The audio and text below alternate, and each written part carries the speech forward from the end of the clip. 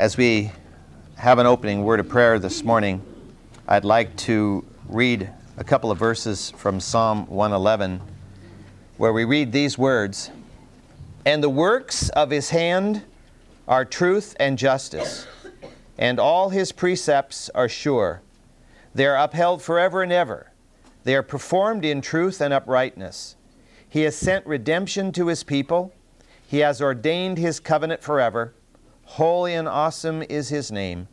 The fear of the Lord is the beginning of wisdom, and good understanding have all those who do his commandments. His praise endures forever." Our Father, we are so blessed to know the God about whom this is true. Father, we live in a world that is just so rife with evil and violence and degradation and everything that would pull mankind down to the level of animals. And yet, Father, we know that there is holiness and righteousness in your name. And you impute that holiness and righteousness to us as we trust in Jesus Christ and as we seek to live obediently before him. O Lord, we just pray that as the trials and tribulations of life continue for each one of us, that we will learn the lessons that you have for us. And even as we study the many trials and tribulations through which David went, that we will see how it was God preparing him for the momentous task of being king over the nation of Israel. And we're thankful, Lord, for the example that David was. And Father, I pray that we will not just hear these things as academic learning, but it will become a part of our very being, of who we are, that our lives will be so changed that everybody we touch will have a sense that God is near. Lord, bless this Sunday school class today and in each class throughout this campus this day. And we'll give you praise in Christ's name. Amen. After the death of Saul, Abner, who was not only Saul's first cousin, but was Saul's army commander, and because they were of the same family, Abner decided that with the death of Saul, he didn't want the family to lose power in the land. And so he picked up the only remaining son that belonged to Saul, a man by the name of Ishbosheth, and he elevated him to the position of monarch over Israel. But Ishbosheth was a weak man, as we have seen and will see. And so Abner was the real power behind the throne. He was the one who was truly in charge of the land. But you will remember, we recently studied that there was a battle which took place between Abner and the army of Israel and Joab and the army of David, in which Abner's force was routed and badly defeated.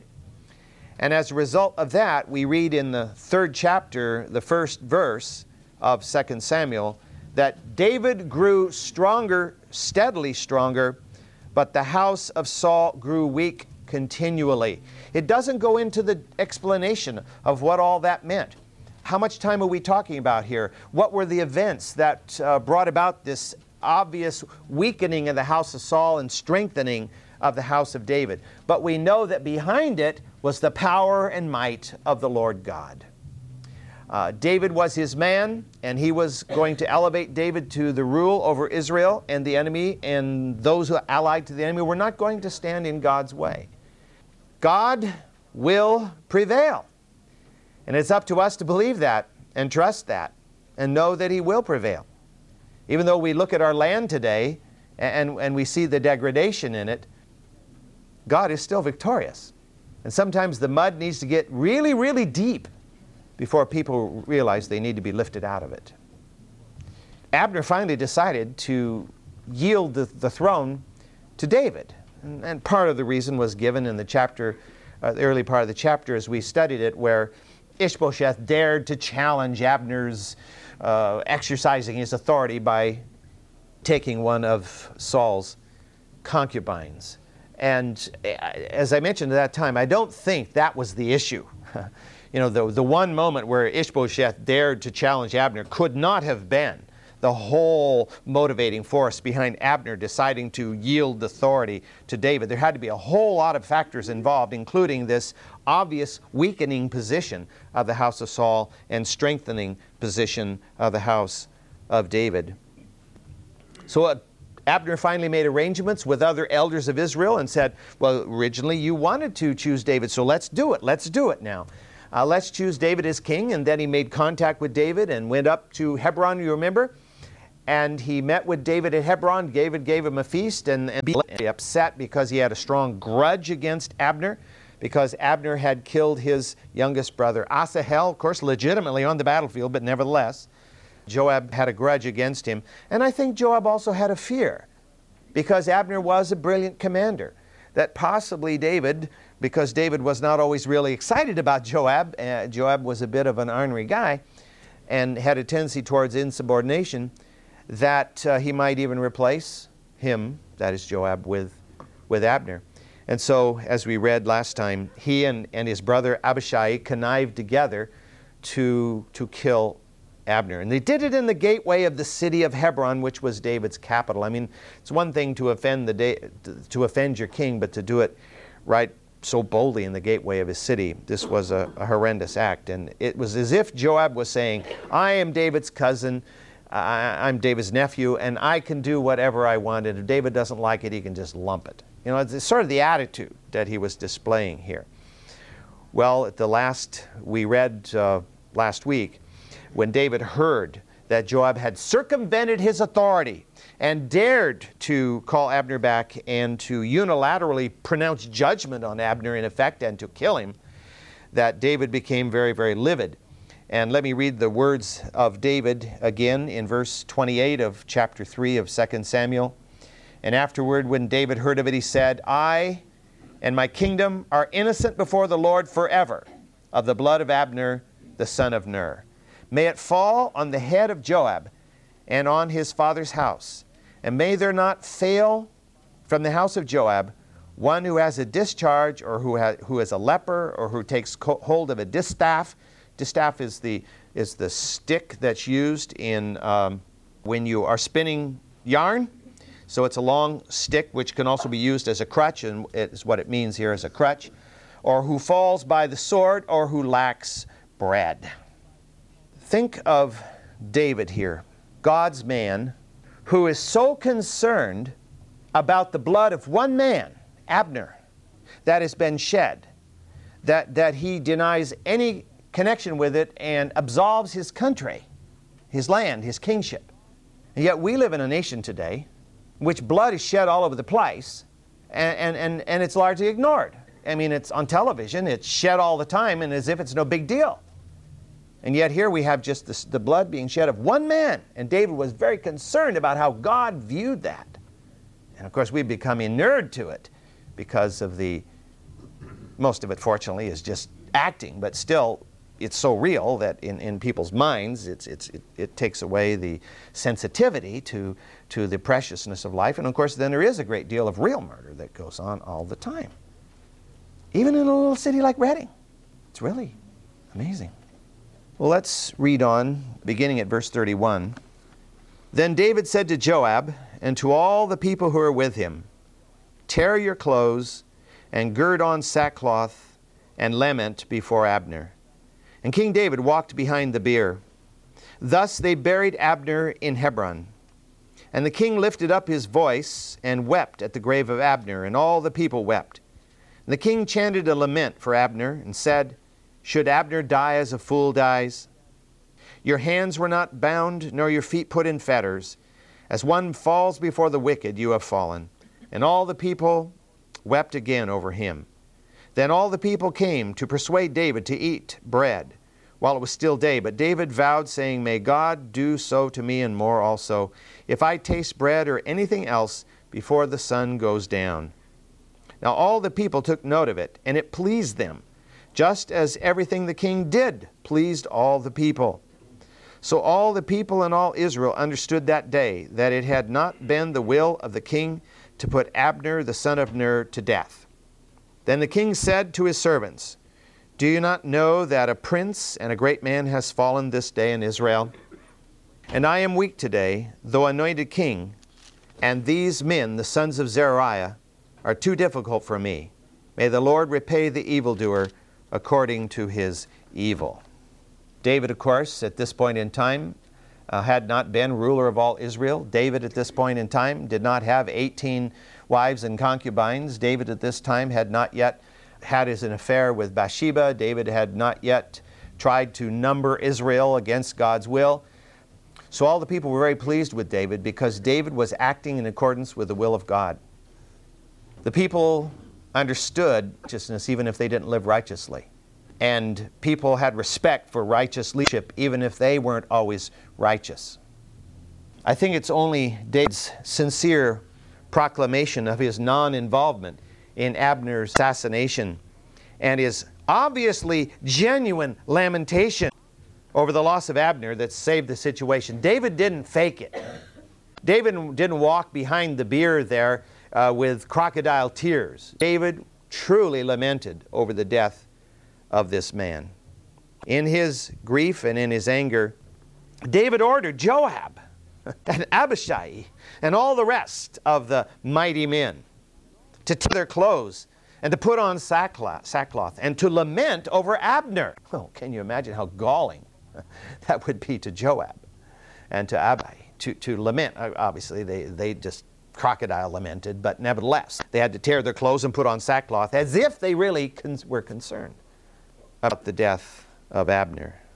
And David himself walked behind the bier, the bed upon which Abner's body was being carried to the site of its burial. It was buried in Hebron.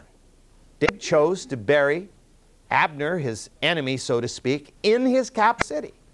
Possibly, for one thing, as a reminder of what rebellion dwells in the hearts even of his own men. At the burial site in Hebron, David mourned, and you read there a chant, a lament, that he only David's words, and I'm sure under their breath they were really, really upset.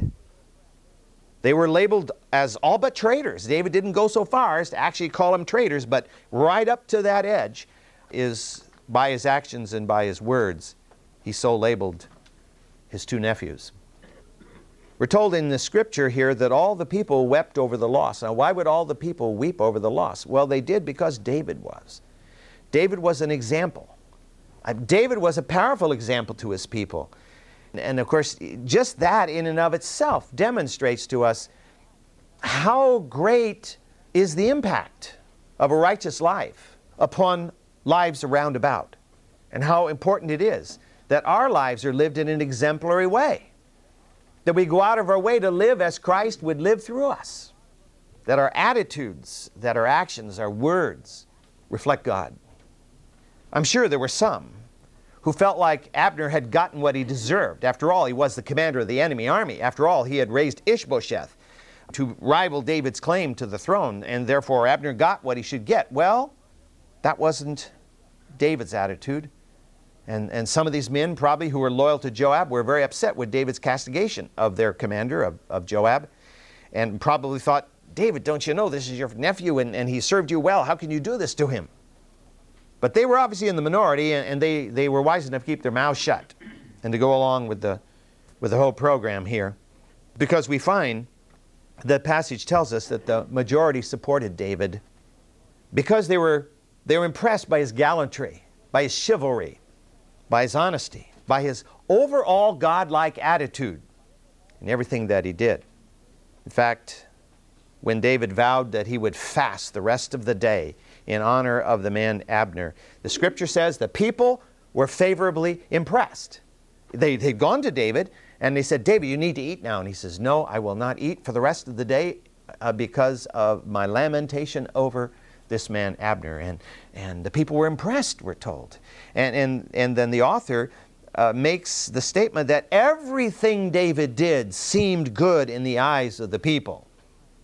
Obviously, everything David did publicly, that was known about anyway. He did it with his eyes on God and his ears attuned to the Word of God. And we have to think pretty highly of David because he didn't have 66 books that we have. You know, he had the Pentateuch, Joshua probably. What all he had, we don't know. He didn't have all the instruction we have. And yet, he was faithful to the Lord. And the people understood that. And the people honored him. Scripture teaches us that he who honors God, God will honor. And I think that's important because as all of us have talked about on various occasions, as we've looked at even in these recent studies, we have a tendency to want to take matters into our own hands often. And often God is not honored by that. David's extreme actions made it clear that he had nothing to do with Abner's death. I mean, people could see that he was genuine in his lamentation, genuine in the pain he was suffering over the loss of Abner. In fact, if you look at this, you could almost get a sense that David was lamenting over this man as if he were his own son. Abner was probably as old as David, you know. What David does is he lauds Abner, not for the things he did which were wrong, but he lauds Abner as a prince and as a great man in Israel. He was a mighty warrior, and he had fought well on behalf of his king, Saul. And he had led men well. And so David honored him for that. And even though Abner had raised up a rival, Abner had quickly decided, no, I'm not going to let David have the throne. I'm going to raise up Ishbosheth so that we can keep control of. David dismisses all of that. David does not take it in and look at it as a personal offense to him, because that's God's problem. God has promised me the throne. If Abner gets in the way, that's God's problem. It's not my problem. Same way he viewed Saul. He considered Abner to have been a great Israelite, and he looked at his death as a loss to the nation of Israel. Yeah, how often might we view the death of someone who was our rival or who might even be viewed as our enemy as a loss when that person dies or is taken out? Even though David was king, he felt personally weakened by the loss of Abner, particularly, of course, by the way Abner was lost, by the fact that it was his own commander, his own nephew, who took matters into his own hands and chose to act as if he had the mind of God and to destroy Abner. His loss, of course, was felt because Abner was a brilliant warrior. And how many brilliant warriors were there? How many champions were there? We have to kind of go back and put ourselves into the day of the sword and the bow and the spear and the shield and the chainmail. Of course, chainmail comes much later, but all this kind of personal warrior kind of a one-on-one combat, not half a mile away shooting somebody with a high-caliber gun or blasting them with bombs. Personal, nose-to-nose combat. How many were there who were true champions, who could fight multiple persons at once and prevail? There were few. They were few and far between. And Abner apparently was such a man, and so David mourned the loss of a mighty warrior in Israel. And secondly, of course, he was concerned that the people would really consider the death of Abner his responsibility. I mean, we all have so often heard, and you probably have even seen the actual newsreels of President Truman sitting behind his desk, and it really says the buck stopped here, right on his desk on the sign there. And we could see where David would have a sense, yes, Joab did it, but I am responsible because Joab was my commander. He was under my authority. David does complain, and I'll be reading a passage in the Psalms in a minute here where complaining is actually not looked upon as a bad thing. That, you can complain to God. If you need to complain to God. God can take it. God can handle it. He's not going to be offended, and God isn't going to be made insecure by our complaints. And so David complained that rather than aiding his cause, the sons of Zeruiah, his own nephews, were like an albatross around his neck now. Remember, it was Abishai who, when David had gone into the camp and Saul was sleeping there, and David stole the water pot and the spear away just so that Saul would know that he was close enough. And Abishai says, just let me get one whack is all it takes. I'll get this guy with one spear thrust. And David had to almost hold him back. This was the brother of Joab. So these guys were sort of like in the New Testament, the sons of thunder, James and John. So here we have a parallel. So just as Jesus had his sons of thunder, so David has his sons of Zeruiah. David's last words on the matter were, "May the Lord repay the evildoer according to his deeds." Well, we will, Lord willing, see that fulfilled. Because one of the first acts of Solomon, son of David, was to execute Joab. Because Joab had acted as a traitor to Solomon. Let me read the passage in Psalm chapter 28, where David speaks about what it is to violate God's law and to be, as David had done to Joab, to be condemned. In Psalm 28, David writes these words, "To thee, O Lord, I call, my rock, do not be deaf to me, lest if thou be silent to me, I become like those who go down to the pit. Hear the voice of my supplication when I cry to thee for help. When I lift up my hands toward thy holy sanctuary, do not drag me away with the wicked, with those who work iniquity, who speak peace with their neighbors while evil is in their hearts. Requite them according to their work and according to the evil of their practices. Requite them according to the deeds of their hands. Repay them their recompense. Because they did not regard the works of the Lord, nor the deeds of his hand, he will tear them down and not build them up." So David there is expressing the exact feeling he has here concerning Joab and Abishai. Two men who have, as he says there in the 5th verse, who did not regard the works of the Lord as David had done. David chose to let God repay his enemies, not to do it himself. "Vengeance is mine, I will repay, says the Lord." Therefore, we have no right to take revenge or vengeance. And so David, in this psalm, is saying almost exactly what he says concerning Joab. He's asking Lord to repay Joab for the evil which he has done. David wasn't going to do it. David had the power. Of course, he was king. He could say, "Joab, you have violated my authority. You have taken law into your own hands. You deserve to die, and so I'm going to execute you." He could have done that. I don't think it would have been a wise thing for him to do, not only because he would have been taking God's authority away from him, but he'd have hurt his following, because many thought of Joab as a great man. But he didn't. He just said, "God will do it. God will do it." But Joab, of course, wasn't willing to let God do it as far as Abner was concerned. First verse of the 4th chapter. Let me read the 4th chapter. It's short, of 2 Samuel. "Now when Ishbosheth, Saul's son, heard that Abner had died in Hebron, he lost courage, and all Israel was disturbed. And Saul's son had 2 men who were commanders of bands.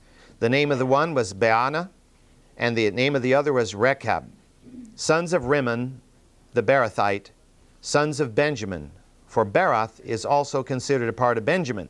And the Beerothites fled to Gittaim, and have been aliens there until this day. Now Jonathan, Saul's son, had a son crippled in his feet. He was 5 years old when the report of Saul and Jonathan came from Jezreel, and his nurse took him up and fled. And it happened that in her hurry to flee, he fell and became lame, and his name was Mephibosheth. So the sons of Rimmon the Beerothite, Rechab and Baanah, departed and came to the house of Ishbosheth in the heat of the day while he was taking his midday rest. They came into the middle of the house as if to get wheat, and they struck him in the belly, and Rechab and Baanah, his brother, escaped. Now when they came into the house, as he was lying on the bed, now verse 7 kind of goes back and gives a little more detail that verse 6 dealt with. He was lying on his bed in his bedroom. They struck him and killed him and beheaded him. And they took his head and traveled by way of the Arabah all night. Then they brought the head of Ishbosheth to David at Hebron and said to the king, "Behold, the head of Ishbosheth, the son of Saul, your enemy, who sought your life. Thus the Lord has given my lord the king vengeance this day on Saul and his descendants." And David answered Rechab and Baanah, his brother, sons of Rimmon the Beerothite, and said to them, "As the Lord lives, who has redeemed my life from all distress, when one told me, saying, Behold, Saul is dead, and thought he was bringing good news, I seized him and killed him in Ziklag, which was the reward I gave him for his news. How much more when wicked men have killed a righteous man in his own house on his bed? Shall I not require his blood at your hands? Destroy you from the earth. Then David commanded the young men, and they killed them and cut off their hands and feet and hung them up beside the pool of Hebron. But they took the head of Ishbosheth and buried it in the grave of Abner at Hebron. You know, many will say, oh, the Old Testament is so bloody. Well, all you have to do is turn on television. You know? This drives home a point. This strikes terror into people's heart. Whereas the stuff that pours into our lives through television and radio and modern music and the movies and all the rest of it makes it all as if it's no big deal. I mean, it almost makes human beings as if they're living on the Serengeti plain and a might makes right and the bigger animal eats the littler animal, and that's just the way it's supposed to be. Well, as David had feared, the death of Abner had a negative effect on the people of Israel. It says in the passage there in the first verse that the people of Israel were disturbed. They were distressed by this. This didn't seem right to them. Whatever they thought about David, their thoughts were more negative now as a result of this. That Ishbosheth should lose courage, and the actual Hebrew word here means that his hands became weak. You could understand. His hands were never strong to start with. But that he should lose courage was to be expected because he had become king solely on the basis of the power of Abner. Abner had elevated him to the kingship, and Abner was the power behind the throne, and he was just a marionette, you know, that Abner was pulling the strings of. I ended that with a preposition, but I think sometimes we should end something with a preposition. Winston Churchill said that was perfectly fine, didn't he? Without the strong hand of Abner, Ishbosheth was in a very, very precarious position. The people of his kingdom were shaken by the death of Abner. Abner was a strong man with a strong hand. That's why so many of them had said, oh, well, okay, we kind of thought maybe David should be king, but if Abner thinks Ishbosheth should be king, why, well, we'll go along with that. But now that Abner was dead, who was going to defend the land? Who was going to enforce the law? In verse 2, we're introduced to two men who would attempt to take matters into their own hands and to chart the course of history. These two men were leaders of raiding bands who theoretically served Ishbosheth. They were in fact marauders who were not apparently an official part of the Israelite army. They had not served in the army under Abner except in extreme situations. They were kind of guys on their own. They were mercenaries who used the umbrella of the king to legitimatize whatever it is they wanted to do, whomever they wished to attack and to raid. We're told that their names were Baana, which means son of oppression, and Rechab, which means horseman or charioteer. They were actually more mercenaries than they were soldiers in an army. And we're told that they were the sons of Rimmon. Now that didn't help us much because we don't know much of anything about Rimmon. All we know about Rimmon is that his name meant pomegranate. Hey, my dad pomegranate over there. and that he came from a town called Beeroth, which meant wells. You know, you've heard of Beersheba, the seven wells down there at the southern end of Israel. So Beeroth simply meant wells. We don't know exactly where Beeroth was. Most argue that it was just south of Gibeon. Here's Gibeon right here. Here's Gibeah. Remember, that was Saul's hometown and capital. Gibeon was a major city right over here, which had belonged to the Hivites. And just south of it was the city of Beeroth, apparently, about 2 miles or so away. It too had been a Hivite city. And the scripture tells us there that when the Benjamites came in and occupied the land, that the Hivites who had been living in Beeroth fled, and they went away to a place called Gitaim and settled down there. But the problem is we have no idea where that place was located. Probably somewhere in the general area, but there's no indication where the city of Gitaim was, because Gitaim seems to have meant wine press, and there were a whole lot of them around. And so where exactly they moved is uncertain. Verse 4 of this passage introduces us to Jonathan's son, Saul's grandson. And of course, anybody connected to Jonathan was dear to David because Jonathan was dear to David. And we're told that this Jonathan's son's name was Mephibosheth, which means he who scatters shame. And I would believe to take that in the positive sense, he who scatters or drives away shame, rather than he who spreads it around. You know, because I don't think Jonathan would name his son somebody who spreads shame around. I mean, the kid dies when he's 5. I'm sorry. Jonathan dies when his kid is 5. So obviously he didn't see any vision of his boy running around being a shameful kid by the time he was 5. He's brought into the picture here because he's a possible claimant to the throne. See, all the sons are dead, but there's a grandson. And the grandson is the son of the oldest son. And traditionally throughout history, throne passes from father to eldest son to his eldest son, and on down the line. And only when the eldest son does not exist does the throne go to a brother or to a second son if the eldest son dies before the father did. For example, Louis XIV was succeeded to the throne by his great-grandson because he outlived his son and his grandson, the eldest son and the eldest grandson. And in some kingdoms, if all else fails and there is no male, they did historically pick a female. Not in this part of the world very much, but for example, in the Austrian Empire, they would eventually come around to it. England was a little bit more willing to accept a woman, but usually women were not viewed as having the capacity to rule a nation, even though many of them proved that very wrong in being some of the best rulers that the nations have had. What this verse is telling us why Mephibosheth was not a viable claimant to the throne, however. With the death of Ishbosheth, nobody said, oh, well, let's choose Mephibosheth. Well, first of all, Mephibosheth would still have been very young, but second of all, the passage tells us that he was crippled in his feet. Now today, we would say, well, Franklin Delano Roosevelt was a man bound to a wheelchair most of the time, even though most people didn't know it.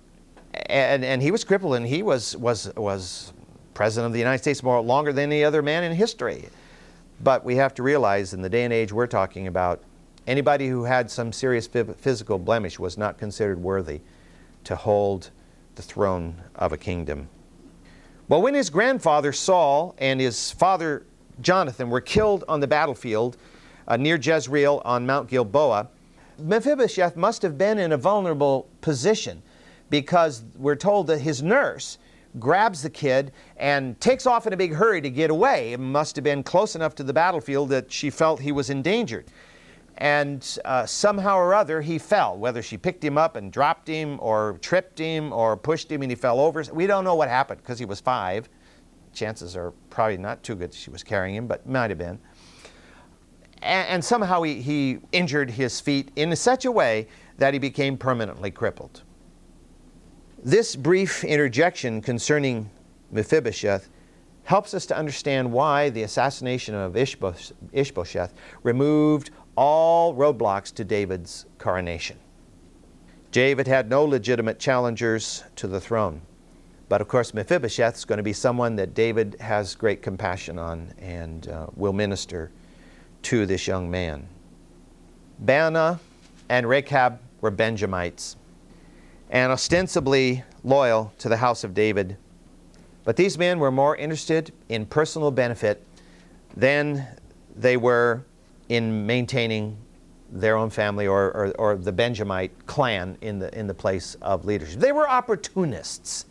And they were hoping that by doing what they did, they could get on the good side of David, and this would produce a great windfall for them. And so they hatched up the plan. If we knock off Ishbosheth, we can put ourselves in, David will be indebted to us. And he will reward us handsomely. They knew that Ishbosheth had a habit of taking a daily siesta. As you probably know, people in leadership do their best historically most of the time to not let anybody know about any routines, As you know, our president, when Clinton was president, they wouldn't let him run the same route when he was out jogging. They wouldn't let him run the same route. There was no broadcast of the route he was going to run. He just would run someplace with security people with him. But it would never be the same time of day. It would never be the same route because they didn't want anybody to be able to plan some harm. So it was rather foolish for Ishbosheth to let it be known that he took a nap in the middle of the day. And so they came to the house in Mahanaim over here on the Jabbok River and gained entrance. Now the house was guarded, but apparently Ishbosheth kept a storehouse of wheat inside the royal premises, which was either used as payment to his soldiers or to feed some soldiers. And so these guys came claiming, we need some wheat in order to pay the troops, or our guys are hungry and we need some food and whatever. And so they were permitted to enter the house by the guard. Whatever the case, they murdered Ishbosheth while he was asleep. And they took off his head, and then they traveled all afternoon and all night down the Jordan Valley. Whenever you hear the word Arabah, the Arabah simply means this valley here, all the way from the Red Sea to the Lake Hula up here and even beyond. This is all the Arabah. The whole length of it is down-faulted below sea level until you get down to the very far southern end where it rises back up to sea level where it meets the Red Sea. But all the way through this whole strip here, it's below sea level, so it's a down-faulted area. Yeah. What did I say? Yeah, this is the Dead Sea. But as it goes south, it goes all the way to the Red Sea. And when it reaches the Red Sea, it's risen back up to world sea level. It's no longer below sea level, or else the Red Sea would pour in to it. And then the Red Sea itself is in that same crack, and it goes all the way into Africa. Ethiopian highlands, just right through it.